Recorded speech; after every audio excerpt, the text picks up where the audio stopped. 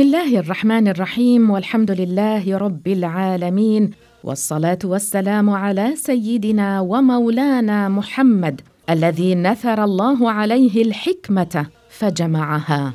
محمد خير من حاز من الرحمن تعظيما، إلى الأقصى لقد جاز فزاد علا وتفخيما. في رحاب مدن فلسطينية اليوم سنجول بكم في هذه الرحاب. أحد المؤرخين في القرن العاشر الهجري وصف بيت المقدس، سننقل إليكم مستمعين الكرام من هذا الوصف: إلى الأقصى لقد جاز فزاد علا وتفخيما، فزاد علا وتفخيما. بقيت فلسطين على مر العصور بلداً عامراً بازدهار شهدت عليه ووثقته الآثار المنتشرة في مختلف أرجائها. وتعمر فلسطين العديد من القرى والبلدات والمدن، ومن أشهرها القدس وتل الربيع وصفد وحيفا وبيسان وعكا ونابلس ورام الله واللد والرملة ويافا وأريحا وبيت لحم والخليل وعسقلان وغزة وغيرها من المدن. هو الهادي من الظلم شفيع المذنب الجاني، شفيع المذنب الجاني. القدس تعد من أقدم مدن الأرض، فقد هدمت، وكما جاء في بعض المصادر أعيد بناؤها أكثر من 18 مرة في التاريخ، حيث عمرها الكنعانيون وأعطوها اسمها. سكنها العرب اليبوسيون وبنوا المدينة وأطلقوا عليها اسم مدينة السلام. حملت القدس العديد من الأسماء عبر فترات من التاريخ، ورغم هذا التعدد إلا أنها حافظت على اسمها الكنعاني العربي، فيطلق عليها اسم بيت المقدس، وهي عاصمة فلسطين وقبلة أنظار العالم لما فيها من مقدسات إسلامية، ففيها المسجد الأقصى وقبة الصخرة. وعالي القدر ذو العظام وحسن ما له ثاني، وحسن ما له ثاني. فالقدس حافلة بالمباني الأثرية الإسلامية النفيسة، ففيها أكثر من 100 بناء أثري إسلامي، وقبة الصخرة هي أقدم هذه المباني. إلى الأقصى لقد جاز فزاد علا وتفخيما، فزاد علا وتفخيما. المسجد الأقصى كما وصفه أحد المؤرخين في القرن العاشر الهجري يشتمل على بناء عظيم به قبة مرتفعة مزينة بالفصوص الملونة، وتحت القبة المنبر والمحراب الكبير. المحراب الكبير الذي هو في صدره إلى جانب المنبر من جهة الشرق، يقال إنه محراب داود عليه السلام، ويقال إن محراب داود إنما هو الذي بظاهر الجامع المبني في السور القبلي من جهة الشرق بالقرب من مهد عيسى عليه السلام، وهو موضع مشهور.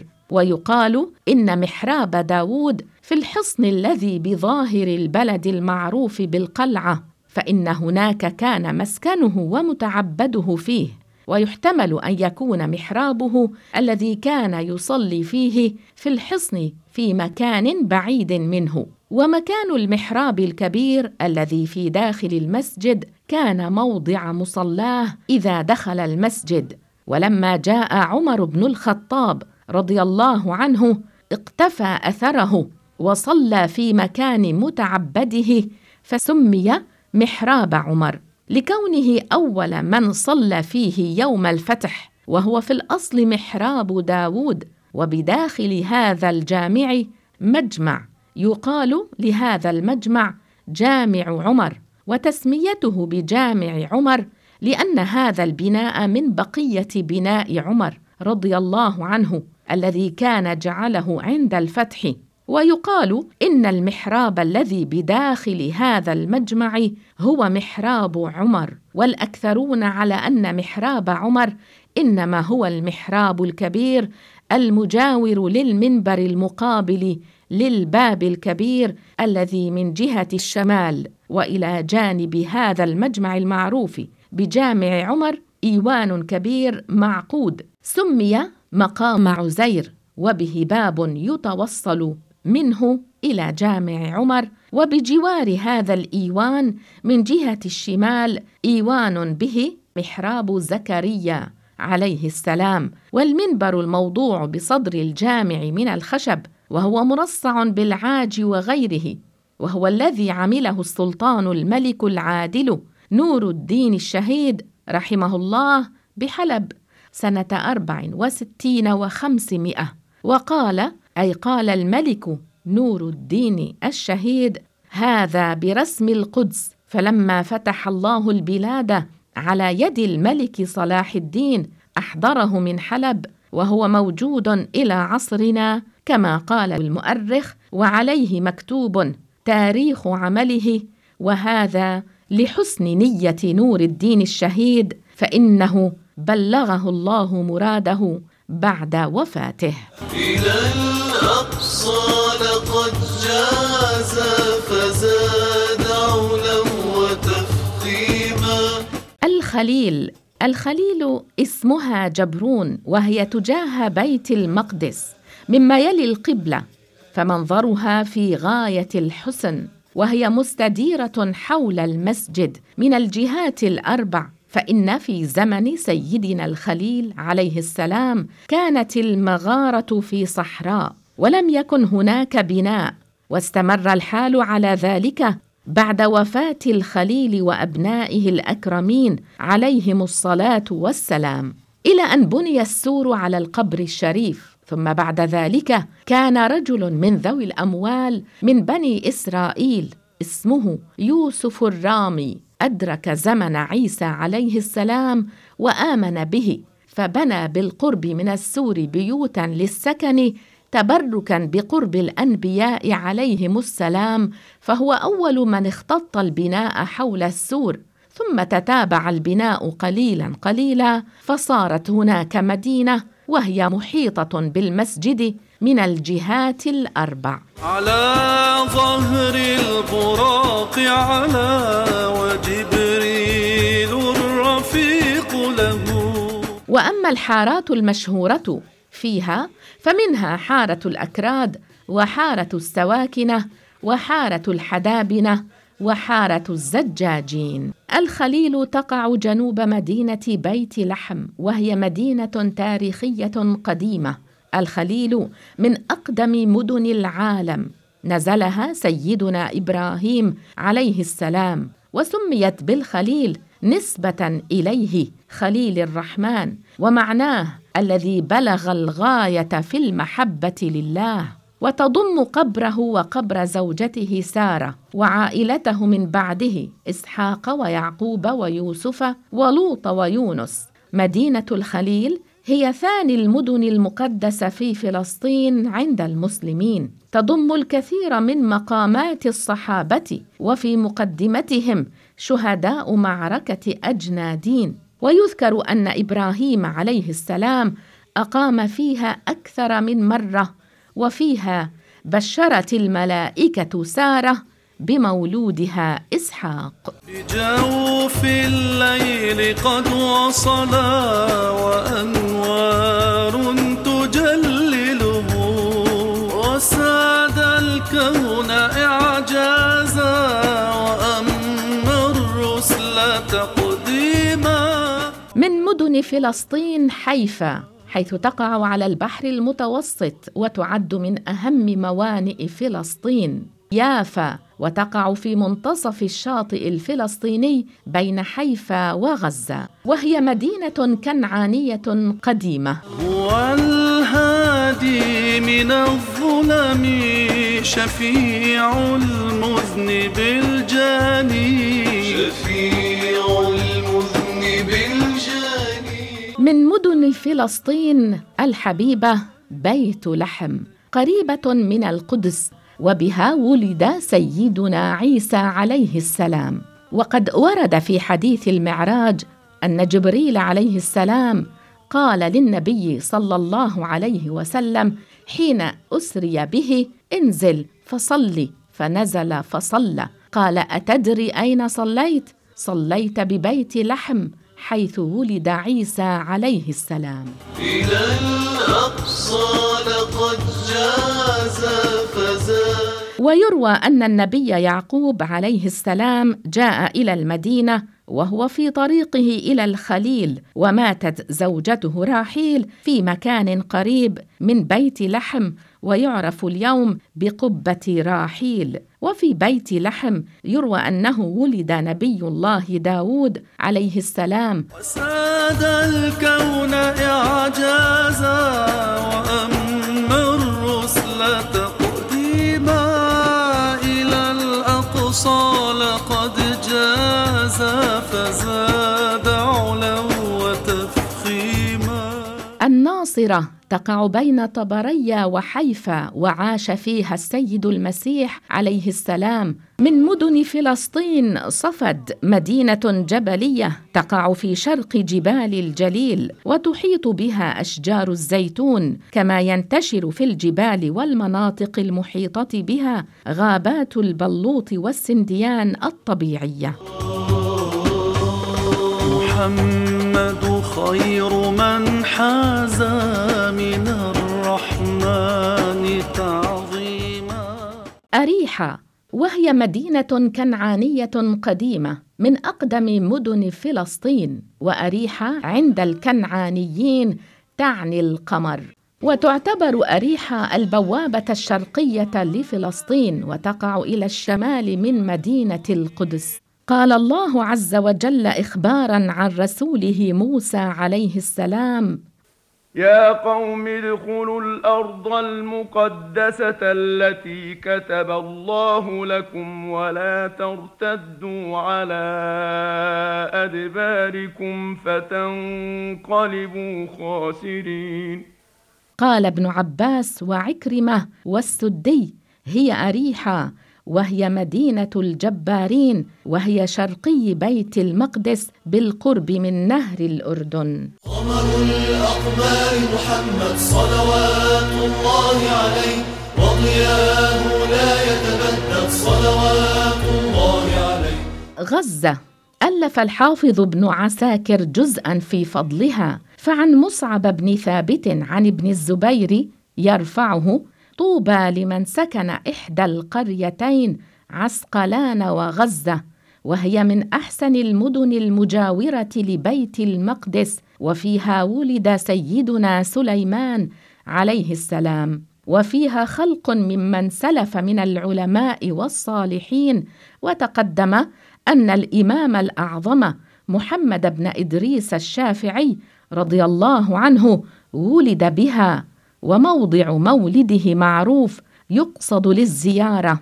ولو لم يكن لغزة من الفخر إلا مولد النبي سليمان والإمام الشافعي بها لكفاها. أسسها العرب الكنعانيون وسموها غزة، هي أكبر مدن جنوب فلسطين. أطلق عليها العرب غزة هاشم نسبة إلى هاشم بن عبد مناف جد النبي صلى الله عليه وسلم، الذي دفن بها بالمسجد الذي يحمل اسمه. وغزة القديمة كان يحيط بها سور عظيم له عدة أبواب من جهاته الأربع، وهي من أقدم مدن العالم. نابلس مدينة بالأرض المقدسة خرج منها كثير من العلماء الأعيان، وقد قيل إن سيدنا يوسف عليه السلام قبره بالقرب من نابلس. وبمدينة نابلس مشهد يقال إن به أولاد يعقوب عليهم السلام، وبضواحيها مشاهد كثيرة تنسب إلى جماعة من الأنبياء عليهم السلام. ومن الأنبياء المشهورين حول بيت المقدس السيد عازر، ولعله العيزار بن هارون عليهما السلام، قبره بقرية العازرية بظاهر القدس الشريف من جهة الشرق، وهو ظاهر في مشهد بالقرية يقصد للزيارة. ويقال إن العيزار بن هارون إنما هو بقرية من أعمال نابلس، وقيل إنه عازر الذي أحياه المسيح عيسى بن مريم بمشيئة الله، والله أعلم. وأما شمويل عليه السلام قبره بقرية ظاهر القدس الشريف على رأس جبل هناك، وهو مشهور. ولو شرعنا نذكر الأنبياء ممن كان ببيت المقدس وحوله من بني إسرائيل وغيرهم لطال الكلام بنا، فإن بعضهم لم يعرف له مكان معين، وبعضهم يختلف فيه، وإنما نذكر هنا من اشتهر وصار له موضع يقصد بالتواتر، فإنه لم يثبت على وجه القطع والجزم قبر نبي من الأنبياء سوى قبر نبينا وسيدنا محمد صلى الله عليه وسلم بداخل الحجرة الشريفة، وإبراهيم الخليل عليه الصلاة والسلام، وما عداهما فهو بالظن لا بالقطع. وقد روي عن كعب الأحبار رضي الله عنه أنه قال: في بيت المقدس من قبور الأنبياء 1000 قبر. وقال صاحب مثير الغرام يعني هي وما حولها، فإن ثم قبورا ومعالم يرى أثرها ولا تعلم، وكثير منها قد درس وخفي لاستيلاء الإفرنج على البلاد مدة طويلة، والله أعلم. وحسن ما له ثاني ومن يتبعه قد فاز ونال رضا وتكريما. الرملة روي عن سعيد بن المسيب ومقاتل في قوله تعالى: وآويناهما إلى ربوة ذات قرار ومعين. قيل هي الرملة، وقال السدي هي أرض فلسطين، وتقدم قول ابن عباس وقتادة وكعب إنها بيت المقدس. وروي عن رسول الله صلى الله عليه وسلم أنه قال: أكرموا الرملة يعني فلسطين، فإنها الربوة التي قال الله تعالى فيها: وآويناهما إلى ربوة ذات قرار ومعين. مدينة الرملة وهي واسطة بلد فلسطين، وأن سيدنا يونس عليه السلام أقام بها ثم توجه إلى بيت المقدس يعبد الله عز وجل. وأما صفة مدينة الرملة قديما فكان بها سور محيط، وكان لها قلعة 12 بابا، منها باب القدس وباب عسقلان وباب يافا وباب نابلس. من الأقصى على المرقى غدا الأقصى برسل الله يفوح شذا وزاد ضياء غدا الأقصى برسل الله.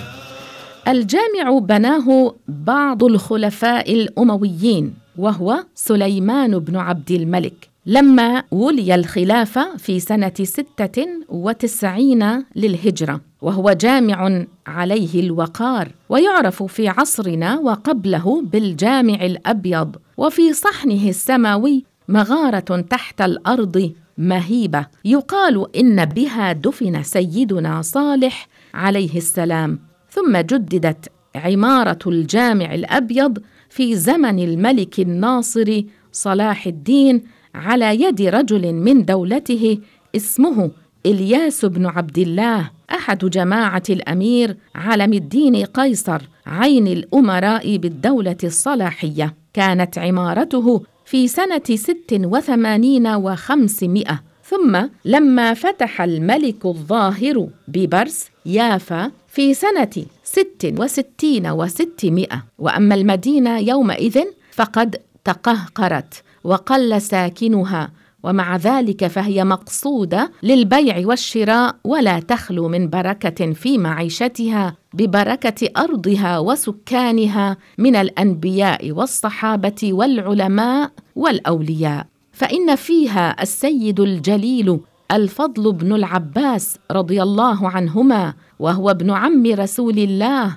عليه الصلاة والسلام، وقد بنى عليه الأمير شاهين الكمالي منارة وجعل فيها مسجداً جامعاً، وقد تلاشت أحوال المسجد كما قال المؤرخ وخرب معظم الوقف. وكان عبادة بن الصامت رحمه الله قاضياً بها، وهو أول من ولي قضاء فلسطين ومات بها. اختلف في قبره، فقيل بالرملة وقيل حمل إلى القدس فدفن هناك، وعلى قول أنه حمل إلى القدس ودفن هناك هو الأشهر. وازداد الارتباط إلى ثاني سماء، رأى المسيح عيسى ويحيى في صفاء.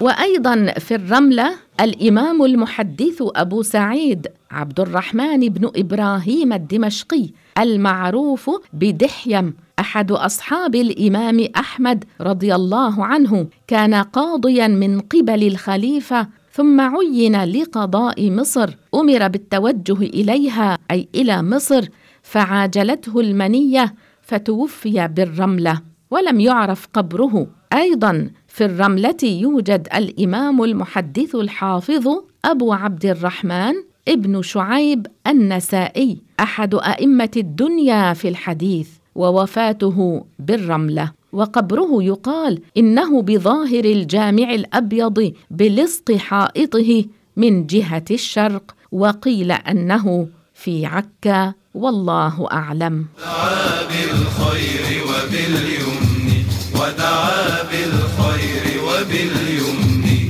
وفيها أي في الرملة من الأولياء الشيخ الزاهد أبو عبد الله محمد البطائحي، وقبره في مشهد بحارة الباشا قردي، وعليه من الأنس والهيبة والوقار، والدعاء عنده مستجاب. والشيخ محمود العدوي صالح مشهور له كرامات ظهرت، وقبره في مشهد بحارة العنابة يقصد للزيارة. والشيخ القدوة صاحب الكرامات المشهورة أبو العباس أحمد الأشموني المشهور بالغني، وقبره في مشهد عند سوق الفاكهين، وعليه الوقار والجلالة. وفي الرملة عدة من الأولياء والعلماء والصالحين يطول الكلام بذكرهم.